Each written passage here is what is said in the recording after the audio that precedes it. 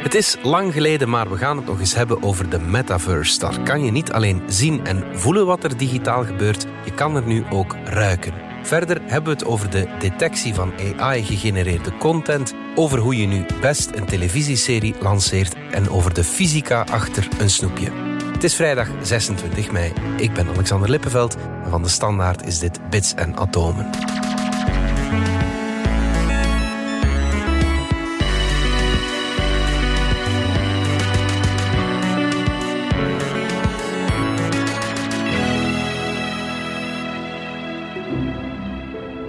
Wetenschapsjournalist Pieter van Doorn en technologiejournalist Dominique Dekmijn. We gaan het nog eens hebben over de metaverse. Dat is lang geleden. Maar ja. Pieter, het is vandaag aan jou. Meestal was kwam het uit Dominique zijn koker. Je kan de metaverse ruiken. Ja. Willen we dat wel? Goeie vraag. Ja. Even voor het gemak nog even. De metaverse is die 3D-wereld in je computer, waarin je met een bril of op een andere manier kunt rondkijken. Ja. Vorig jaar big thing in ja, Dominique was daar elke week weer opnieuw mee. Ja. Really being present with people. Really being in another place. Je kon daar zelf weer rondkijken en de dingen om je heen zien gebeuren. This is Meta Quest Pro.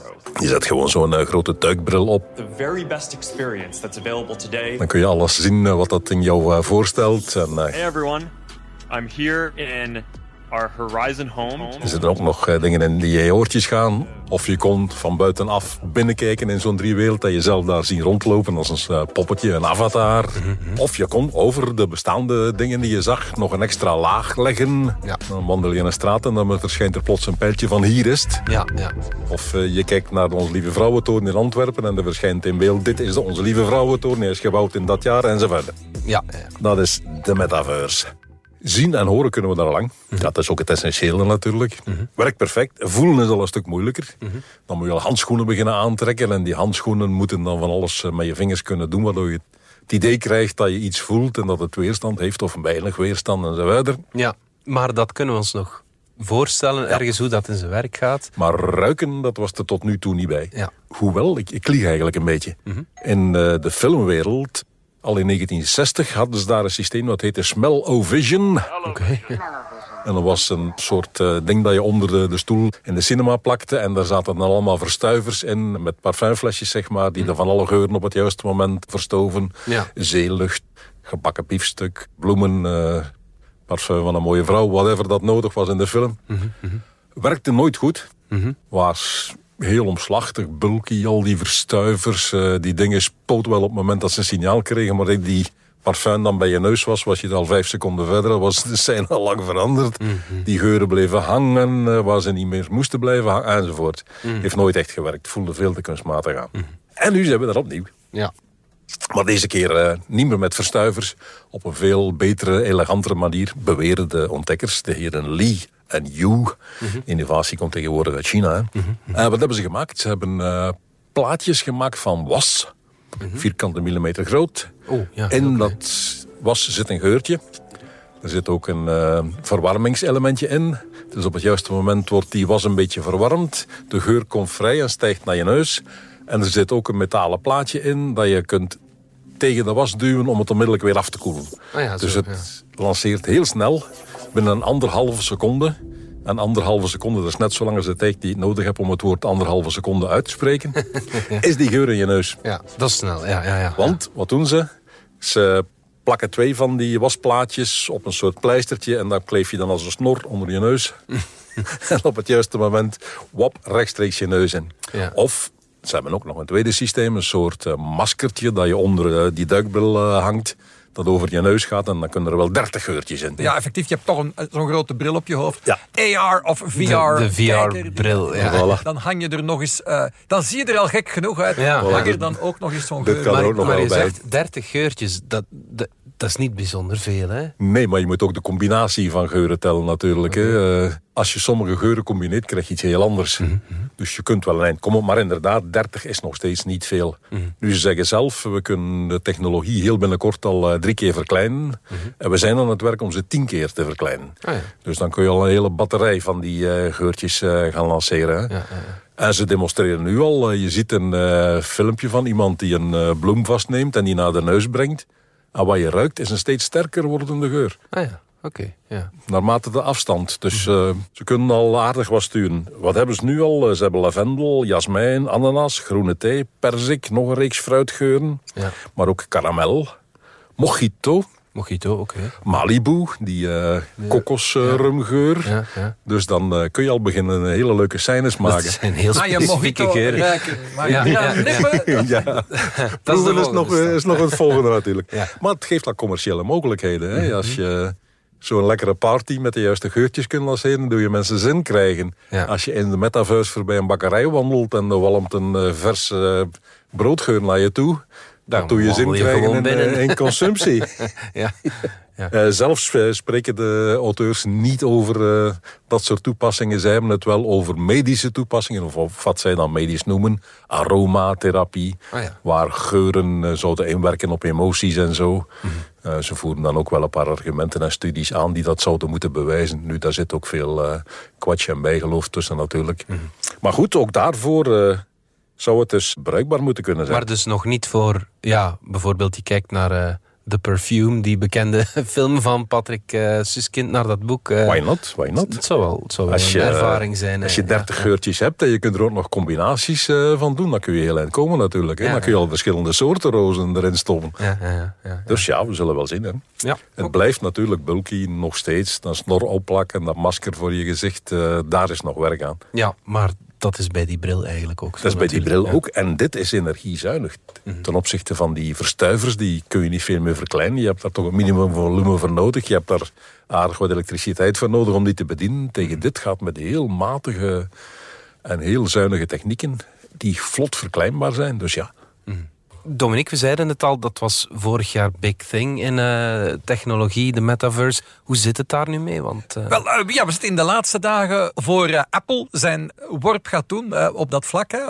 Op 5 juni zou dat zover moeten zijn. Nu, Apple gebruikt niet graag de term metaverse, maar ze gaan wel degelijk... die is wel een concurrentie natuurlijk. Ja, dat is wel wat gekaapt. Ze zijn vooral rond augmented reality bezig, maar in wezen worden die technologieën meestal ongeveer samengegroepeerd. Dus dat wordt eigenlijk het sleutelmoment. Hè. Die opwinding die Meta daar een jaar lang over heeft kunnen creëren, dat is een beetje doodgevallen. Maar van Apple is bekend, als die dan ergens mee komen, dan is dat soms dan beweegt het. Dan krijg je soms nog iets in beweging.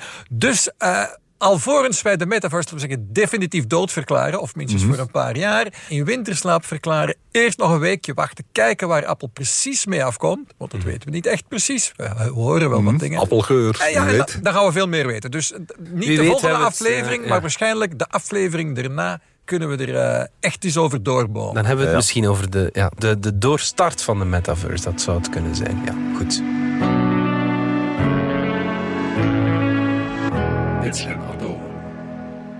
Dominique, van de hype van vorig jaar naar die van dit jaar, AI natuurlijk. Geraakt het internet stilaan gevuld, zeg maar, met AI-gegenereerde content? Of, dat zeggen een aantal studies die net uit zijn. Je zou dat ook wel een beetje verwachten. Iedereen is met die dingen aan de slag gegaan. Zullen we maar zeggen, in december, januari is iedereen die dingen gaan ontdekken. Kijk eens wat ik gemaakt heb, zette iedereen dan op Twitter en Facebook en Instagram. En jawel, het internet begint op te vullen met dingen die echt door de computer gemaakt zijn, maar waar dat niet altijd van te zien is. Is dat erg? Het is in ieder geval verwarrend. Het is in ieder geval een nieuwe realiteit waar we rekening mee moeten houden. En dus dan 2 interessante studies die daarop wijzen. Eén, daar hadden we enkele weken geleden al iets over gehoord. Het was een organisatie, een NewsGuard, die in de gaten houdt eigenlijk wat er zo al rond fake news gebeurt. Maar die hadden gedetecteerd, die hadden een 50-tal websites gevonden, wereldwijd. 50-tal websites waarvan kon ze zeggen, het meeste nieuws daarop is door iets als ChatGPT gemaakt. Niet noodzakelijk ChatGPT, maar een taalmodel. En dat hadden ze dan ontdekt door te gaan zoeken naar zullen we maar zeggen, de stopwoorden van ChatGPT. Eigenlijk de foutmelding die taalmodellen geven. Hè. Dus om bepaalde ongewenste antwoorden te voorkomen, is aan die dingen geleerd dat ze op bepaalde dingen moeten antwoorden van daar kan ik als AI-model niks over zeggen. Dat is vooral om bijvoorbeeld sowieso racistische ontsporingen, maar bijvoorbeeld ook van die ontsporingen waarbij dat ze allerlei gevoelens beginnen te uiten. Die ze worden niet geacht gevoelens te hebben. En dus dan zeggen ze altijd van als een AI-model Dat is dan, als AI-model kan ik daar niks over zeggen. Of als AI-model heb ik helemaal geen gevoelens. Of als AI-model heb ik geen toegang tot die informatie. Voilà, dus ja, dat komt dat zijn de steeds weer. foutmeldingen. Altijd diezelfde foutmeldingen. In alle talen trouwens. Kan het in alle talen die hij spreekt doen. En dus die onderzoekers hadden dat een tijdje geleden alles gedaan. En ze hebben dat gewoon nog eens gedaan. En nu nog veel meer van die sites gevonden. Daar gaat het eigenlijk om. En nu hebben ze er ondertussen 150-tal sites gevonden die grotendeels of zelfs volledig door AI zijn gegenereerd. Wat ze doen is ze gaan op zoek op het internet naar dat stopwoordje. Eigenlijk die foutmelding van ChatGPT. Als een AI-model kan ik dat niet zeggen, mag ik dat niet zeggen, weet ik dat niet. En dan gaan ze op de websites waar dat zinnetje voorkomt, alle andere artikels onderzoeken met de instrumenten die bestaan. En er bestaan enkele instrumenten, geen heel goede, om te zien of de rest van de tekst ook allemaal machine gegenereerd is. Stereotypen in zitten. Ja, maar dat is niet zo makkelijk. Hè? Kan je dat eigenlijk wel zien? En moeilijk, maar je kan het soms wel. Als dus de mensen gewoon met cut en paste de antwoorden van ChatGPT op een website zetten, foutmeldingen inbegrepen, dan kun je het. Dus als je zo slordig bent geweest, zien ze het dus wel.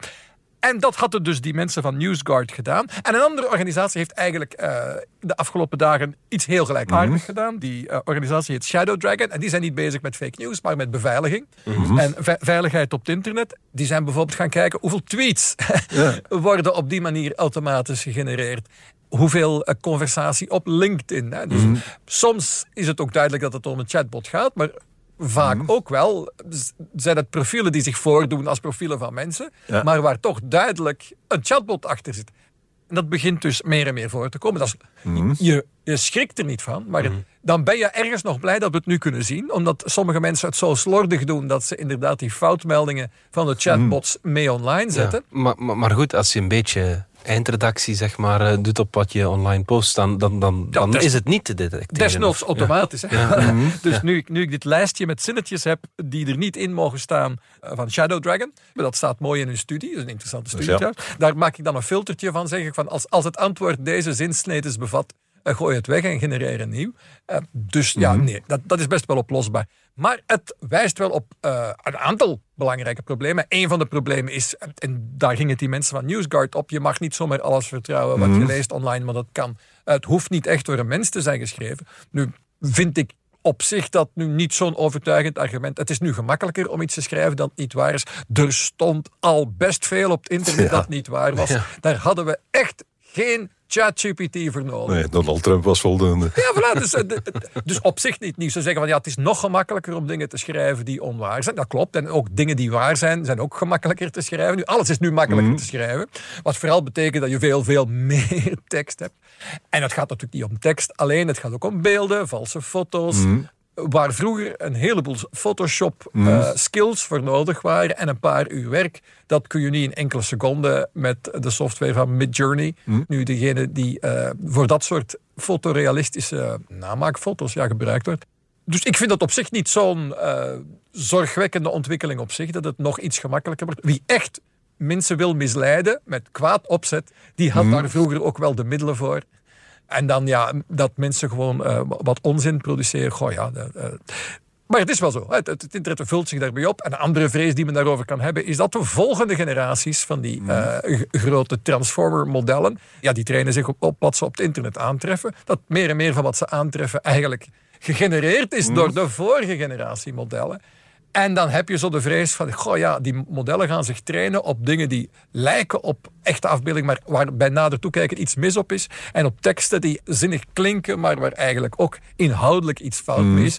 En dat de volgende generaties van die systemen dus eigenlijk slechter dreigen te worden. Ja, je geraakt in een fuik op die manier. Hè? En dan is de vrees in het algemeen. Kun je nog weten wat door een mens is geschreven of wat niet? Daar zijn duidelijk betere detectoren nodig. Want die zijn er op dit moment eigenlijk niet. Je kunt alleen met een aantal percentage zekerheid, 40, 50, 60% zekerheid zeggen, dit lijkt op iets dat door een taalmodel had kunnen geschreven worden, want het bevat een bepaalde regelmaat, een bepaalde voorspelbaarheid. Hè, want het zijn uiteindelijk statistische machines. Maar veel meer dan dat kan men eigenlijk nog niet echt zwart op wit bewijzen. Er zijn wetenschappers die zeggen dat zou verplicht moeten zijn dat je wat je eigen taalmodel produceert, dat je dat kunt herkennen. Daar moet een soort watermerk in, zodat je altijd kunt detecteren, dit komt van ChatGPT. Enige probleem is, ondertussen zijn de open source versies van die modellen al verspreid. Mensen hebben toegang tot bijvoorbeeld dat Lama-model van Meta, waarvan het oorspronkelijk de bedoeling was dat het gedeeltelijk publiek zou worden gemaakt, maar door een misser is het nu volledig voor iedereen toegankelijk. En naar het schijnt is Lama ook bepaald sterk. Dus zelfs als je kunt de mensen van OpenAI verplichten om een watermerk in te bouwen, zodat alles wat ChatGPT of de daarop gebaseerde technologie maakt herkenbaar is, onmiddellijk. Een wetenschappelijk bewijsbaar, dat komt daaruit. Zelfs dan kan iemand met die Lama-software of een ander open source model zijn eigen ChatGPT maken. Dan kan je zelf aan de slag gaan en dat ga je dan weer niet kunnen detecteren. Oké. We gaan er even uit voor reclame. Ik ben Elke van Mello, radiostem en actrice. Hoewel ik in mijn job altijd mijn hart volg, maak ik zakelijk liever rationele keuzes. Maar met een Mercedes-Benz plug-in hybride doe ik beide. Een elektrisch rijbereik van 100 kilometer. Ook 100% aftrekbaar en vooral heel veel luxe en comfort.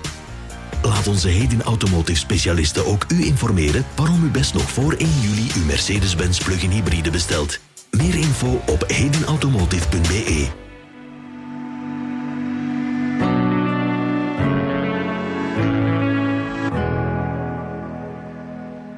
Pieter, ik eet al graag eens een snoepje, maar het is heel jammer als de zak nog wat open staat en die beertjes, of wat het ook is, zo wat half hard worden. Nu hebben wetenschappers uitgevist hoe dat te vermijden. Ja. Vertel. Nu, de fabrikanten waren daar zelf natuurlijk ook al mee bezig.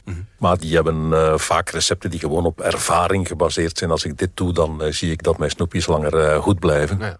Nu hebben een paar mensen van de Universiteit van het Midden-Oosten onder andere is de fysica van die gummibeertjes echt bekeken van wat zijn de regels, wat zijn de wetten die daarachter zitten, wat heeft effect op wat en hoe kunnen we proberen om die beertjes inderdaad langer bewaard te krijgen. Laten we beginnen. Gummibeertjes, scheikundig gezien is dat een gel. Een oplossing van stoffen in water of van de andere kant bekeken stoffen die veel water opnemen. Ja, oké. Ja. Ik heb ooit zo'n fabriek bezocht bij Haribo. Dat zijn degenen die beertjes uitgevonden hebben. En dat is best leuk om te zien. Het is eigenlijk een heel simpel recept. Je neemt gewoon een suikersiroop. Je doet er een beetje citroenzuur bij voor de smaak. Nog wat geur- en kleurstoffen. En dan doe je er nog een dekkingsmiddel bij. Gelatine, maïzena, zetmeel zeg maar. Je giet die hete vloeistof in een vorm en that's it. Alleen die vormen zijn heel leuk. Dat is zetmeel, maïzena-poeder. Op een soort bakplaat waar ze dan met een grote stempel putjes in duwen.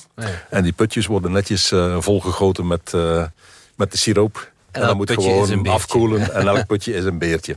De uitvinder, ene Hans Riegel, die zegt zelf dat hij het idee van die beertjes in de zoo van Berlijn gehaald heeft. Maar dat is natuurlijk niet waar. De vorm moest iets heel simpel zijn. Maar niet te veel detail. Niet te groot, niet te dik. Iets dat makkelijk te stempelen was. En dan kom je al snel bij een beertje uit. Denk ook aan de lieve vrouwtjes, snoepjes bijvoorbeeld. Ik geloof nooit dat die om religieuze redenen die vorm hebben. Het is ook een makkelijk stempelbare vorm. Het is ongeveer hetzelfde. Nu, de mensen zijn dan gaan kijken. Die suikersiroop. Daar zit glucose in en sucrose. En de verhouding tussen die twee maakt verschil. Glucose helpt sucrose om in opgeloste vorm te blijven en niet uit te kristalliseren. Uitkristalliseren is verkeerd. Dan krijg je harde spullen. Percentage zetmeel. Het percentage dikkingsmiddel. En gebruik je gelatine of gebruik je agar of gebruik je pectine. Dat maakt ook allemaal verschil. Dus de formules, de recepten, daar hebben ze er 8 verschillende van bekeken. Hebben ze bij 5 bewaartemperaturen gekeken. 10, 20 en 30 graden gedurende 12 weken. Of 15 en 22 graden gedurende een jaar. Dus je hebt al 8 recepten, 5 temperaturen en 2 tijden. Al die dingen samen gecombineerd, dat heet dan een multidimensioneel en zo verder. Een hele datawolk. En dan zijn ze gaan kijken waar zitten de verbanden.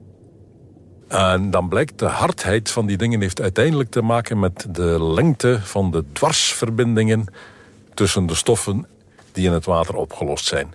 Je krijgt daar heel lange suikerketens. Je krijgt daar zoals je gluten hebt in brood bijvoorbeeld, iets gelijkaardigs. Iets gelijkaardigs.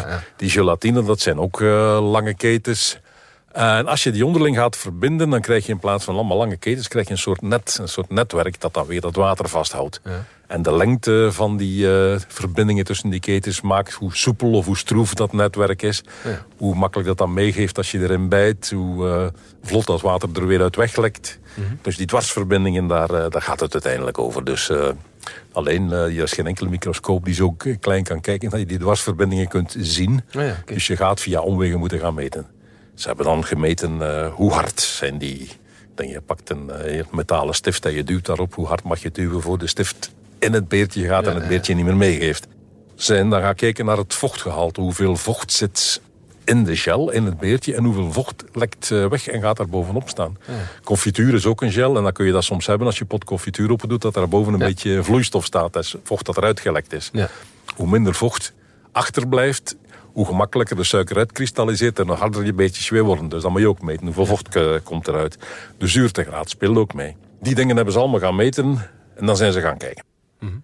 En dan blijkt dat de hardheid te maken heeft met de hoeveelheid gelatine die erin gaat, maar ook met de temperatuur, maar ook met de bewaartijd en ook met de hoeveelheid vocht die er nog in zit. Dus eindresultaat. Het is complex, jongens. Ja, ja. Maar één ding dat ze er al uitgehaald hebben, het heeft niet te maken met de hoeveelheid zetmeel die je erin doet. Ah ja, dus dat je er nu veel of weinig maïzee bijmikt in het recept, dat maakt voor de hardheid en de bewaardheid geen fluit uit. Oké, dat is dus gek, dat doe je dan eerder omwille van smaak of zachtheid in totaal, zeg maar, consistentie. Ja. Dan doe je dan eerder om die dingen. Wat hebben ze nog gezien? Veel gelatine blijft toch wel het handigst. Ze hebben gemeten bij 3% gelatine en bij 6% gelatine. En die met meer gelatine blijven toch wat langer goed. Behalve in en zo verder. En dan gaan we weer. Hè. Okay. Dan wordt het weer ingewikkeld. Ook hebben ze gezien niet te veel glucose toevoegen. Ja, okay. Dus ze hebben toch wel iets geleerd. Nu gaan ze in vervolgonderzoek gaan kijken naar de vorm. Want hoe dikker zoiets is, hoe meer de kern nog vochtig is, terwijl de buitenkant al uitdroogt. Ja, ja. Dus die dikte speelt zeker mee. Ze gaan ook kijken naar de soort verpakking. De klassieke ijzeren doos. Of de huidige plastic verpakkingen. Of moet je het in een blisterverpakking en zo verder. Ze gaan ook kijken, als je meer plantaardige formuleringen gaat gebruiken, voor mensen die vegan zijn en zeggen ik wil geen dierlijke gelatine in mijn snoep. Dat kan, dan kun je agar-agar gebruiken. Dat komt uit zeewier. Maar dat heeft ook weer effect op diktheid en taaiheid en zo verder. Dus dat gaan ze nu allemaal onderzoeken. Ja. Dus we zijn er nog niet. Voorlopige conclusie, het is complex, jongens. En voorlopige conclusie, snel opeten, die snoepjes.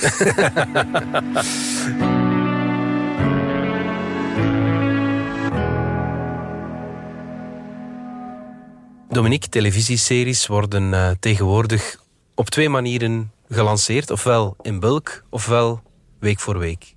Maar wat is nu de beste manier? Wel, iedereen heeft daar zijn persoonlijke mening over. Ja. Ik denk op dat moment is Netflix met dat idee afgekomen. We zetten ze allemaal ineens online. Dat is ook een beetje. En dan dachten we, streaming hoort zo. Hè? Alles ineens. Want je wil kunnen kijken wanneer je wil. En ja, wanneer je wil betekent, ja, dan kan je binge-watchen. Je moet ineens tot het einde kunnen kijken. Maar HBO, de grote concurrent, die Max heet, behalve bij ons in België hebben we dat nog niet, maar Max is dus de nieuwe naam van wat vroeger HBO was. En die zijn toch blijven vasthouden aan we gaan bijna altijd week om week. En het idee is daar van, zoals vroeger gaan mensen er dan in meeleven. En als ze de eerste aflevering samen hebben bekeken, praten ze erover rond de koffiemachine op het werk en zo. En zo kan die reeks dan beginnen groeien en kan die ook gedurende maanden eigenlijk de politieke conversatie beheersen. Trouwens, Disney, de andere grote speler die eigenlijk nu min of meer nek aan nek met Netflix gaat, afhankelijk van hoe je het telt. Die hebben ook gekozen voor, wij doen het ook om de week een aflevering. Voilà, en daar heb je ook zelf lang plezier van. Hè? Ja. Dat daar een coma kijken is ook niet voor niks uitgevonden. Alles in 1 keer en dan zondags heb je buikpijn en dan. Ja, maar laten we zeggen dat de rekening natuurlijk van die streamingbedrijven niet maakt, is hoe dat je je er achteraf bij voelt. Behalve als je je er zo slecht bij voelt, dat je dan beslist van, dit nooit meer, maar dus een onderzoeksbedrijf, dat heet Samba TV, is eens gaan kijken, wat is nu eigenlijk het beste om zoveel mogelijk kijkers te halen? Wat werkt nu eigenlijk het beste? En daar is men dan gaan onderzoeken. En dat kun je zien, het is misschien niet zo gek, maar mensen die beginnen te kijken aan een serie die ineens online wordt gegooid, die blijven vaak tot het einde kijken. En dat kan dan die avond zelf zijn. Ja. Of in de week dag. Maar de kans dat je afhaakt is eigenlijk kleinst als je alles ineens online gooit. Dus je krijgt weinig afhakers.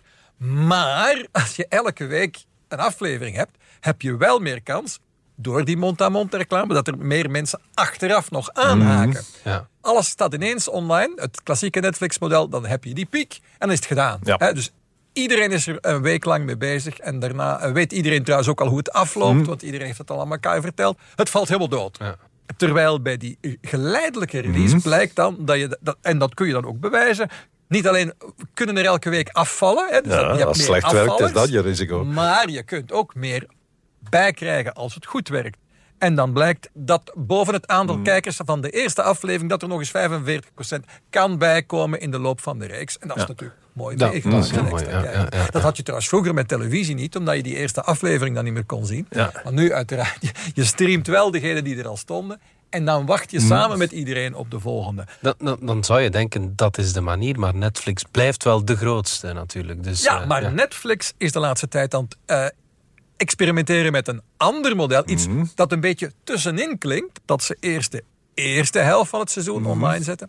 En dan wachten ze een paar maanden. En dan komt de volgende helft van het seizoen. Bijvoorbeeld voor Stranger Things hebben ze dat gedaan. En intussen is dat al nog een paar keer gebeurd. Niet alles in één keer, niet 10 keren om de week, maar in 2 grote keren. Wat blijkt uit die studie, dat zou wel eens de optimale manier kunnen zijn. Want je hebt dan minder afvallers dan bij de lange wekelijkse releasen. Maar ook meer nieuwe instroom dan als je het allemaal ineens online zet. Natuurlijk, het is maar een studie die gebaseerd is op een beperkt aantal reeks. Want er zijn niet zoveel series die zomaar uitkomen en een groot publiek halen. Ze hebben gekeken naar de grote series van dit jaar eigenlijk, om recente gegevens te hebben. Ja, en dat zijn er niet zo heel veel. Dan heb je House of the Dragon op HBO. Je hebt dan de Netflix-reeksen, met name dan Stranger Things en Wednesday. Een paar van die reeksen. Dat zijn geen harde cijfers. Maar ja, dus de indicatie is toch wel dat in die 2 helften, dat je daar een beetje de beste van beide wereld hebben, wat aantal kijkers betreft. En dus als jij of ik een streamingreus was, dan zouden we misschien wel voor dat model kiezen. Ja. Dus conclusie, we moeten bits en atomen voortaan in 2 keer online gooien. Dat zouden we kunnen proberen. De ster van de week. Good stage 1 ignition. To explore where no man has gone before. Tot slot de ster van de week, Pieter. We kennen rotsplaneten zoals de onze, gasreuzen zoals Saturnus en Jupiter. Maar er is blijkbaar nog een soort tussenvorm. Ja. In ons zonnestelsel is het een beetje raar. De planeten het dichtst bij de zon, dat zijn de rotsplaneten. Mercurius, Venus, Aarde, Mars. Daar stopt het. En dan alles wat daar voorbij ligt zijn de gasreuzen. Jupiter, Saturnus, Uranus, Neptunus. En tussen die 2 in zit bij ons de planetoïde gordel. Ja. Noem het een mislukte planeet. Dat is nooit goed gekomen daar. Het zijn allemaal stukken en brokken die hadden eigenlijk even goed aan elkaar kunnen sinteren en een planeet vormen, maar dat is mislukt. Dus daar zit daar ergens iets tussenin. Is dat nu toeval dat het bij ons niet gelukt is? Of is dat een patroon? Zit daar een tussenvorm die bij ons niet gewerkt heeft? En er zijn nu mensen die zeggen, er is een tussenvorm tussen aan de ene kant rotsplaneten en aan de andere kant gasreuzen. Die zijn gaan kijken naar wat heet TOI 244b. TOI 244 is de ster. B wil zeggen de eerste planeet. Om een of andere reden tellen ze vanaf B. Ja, oké. Ja. A komt niet voor bij planeet. Maar waarom niet, ja. 72 lichtjaar van hier. En in 2018 al gevonden met een NASA-satelliet TESS. Ze hebben eerst gekeken, die planeet passeert voor haar ster, dempt het licht van die ster en zo kun je zien dat er een planeet is. Ja. En daaruit kunnen ze ook afleiden hoe groot die planeet is. Hoeveel procent van het licht van de ster verdwijnt als de planeet ervoor komt. En daaruit leiden ze af, de straal is 1,5 keer die van de aarde. Het is wat men een superaarde noemt, zo zijn er nog wel. En dan zijn ze ook gaan kijken, kunnen we de massa van die planeet achterhalen? En dat is al een stuk moeilijker. Dan moet je gaan kijken met haar massa en die planeet zwiert rond de ster. Trekt soms aan de ene kant van de ster, even later trekt ze aan de andere kant van de ster. Die ster gaat wiebelen door de aantrekking van die planeet. Het licht van die ster beweegt soms van ons weg, soms naar ons toe. En dat is weer effect op de kleur van dat licht. Ja. Maar dan moet je al heel gevoelige instrumenten hebben. Moet je voldoende licht van die ster kunnen vangen om dat verschil te zien. Maar goed, er was een kleurverschil. Soms was ze wat rooier, soms was ze wat blauwer. Ja. Dus je kon afleiden, ze schommelt. Als ze zo hard schommelt, dan moet er zo hard aan getrokken worden. Dan moet de planeet in kwestie zo'n massa hebben. En de massa was 2,7 keer die van de aarde. En als je nu dan het volume van de planeet deelt door haar massa, dan weet je de dichtheid. En dan bleek inderdaad dat het niet de dichtheid van een rotsplaneet was en ook niet de dichtheid van een gasreus. Ja. De gasreuzen, ja, die drijven op water, bij manier van spreken. Dit zat er tussenin. Het had een dichtheid van de helft van de aarde. En als je dat dan omrekent, dan moet je zeggen, dat kan komen doordat ze geen kern in het midden heeft waar al dat ijzer geconcentreerd is dat onze planeet zo massaal maakt. Maar er waren astronomische redenen om aan te nemen dat niet het geval was. Of het andere is, het heeft een vaste kern en daar rond een enorm grote atmosfeer. In dit geval 500 kilometer dik stoom. Oké, stoom? Stoom, heet water. Oké. Water dat iets van 2000 graden had, dus echt wel hete stoom. Zelfs wat men noemt superkritisch. Superkritisch, dat wil niet zeggen dat er journalisten zijn. Dat wil in dit geval zeggen, het zit boven het kritisch punt. Ja. En dat is het punt waarop er eigenlijk geen verschil meer is tussen gas en vloeistof. Als je vloeistoffen maar genoeg verhit en er toch druk blijft opzetten, dan krijg je een soort toestand die en tegelijkertijd gas en tegelijkertijd vloeistofeigenschappen heeft. Dat noemt men superkritisch. En dat moet in dit geval het geval zijn. Denkt men. Het is de enige manier om te verklaren dat een planeet maar die dichtheid heeft. Alleen, we hebben nooit aangetoond dat daar water zit. Nee, misschien is het wel een 500 kilometer superkritisch alcohol, ik zeg maar iets. Ja. Dus de volgende stap is nu gaan kijken, is dat inderdaad water op die planeet? Dat moet lukken. Met de James Webb-telescoop die nu in de ruimte zit, moeten we dat verschil kunnen zien. En dan weten we toch alweer een stuk meer. Ja. Volgende vraag. We hebben daar nu een raar geval. Maar is dat de uitzondering die de regel bevestigt? Of is dit inderdaad een bewijs dat er een tussenvorm van planeten is? Als het een tussenvorm is, moeten we er nog vinden. Ja. En ze zijn naar het zoeken gegaan en ze hebben er ondertussen al eentje. Kepler 138d. Ja. En die heeft een straal van 1,5 keer de aarde en een massa van 2 keer de aarde. Dus dat is ook zo'n eile. Ja. En nu is het wachten tot er nog binnenrol. En dan gaan we inderdaad kunnen zeggen, planeten bestaan in 3 soorten. Ja. Gas, rots en stoom, zeg maar. Sauna, zeg maar. Sauna, voilà. Goed, dankjewel. Oké. Yes, we've got it. Dit was Bits en Atomen, onze wekelijkse podcast over wetenschap en technologie. Bedankt voor het luisteren. Alle credits van de podcast die je net hoorde vind je op standaard.be/podcast. Reageren kan via podcast@standaard.be. Volgende week zijn we opnieuw.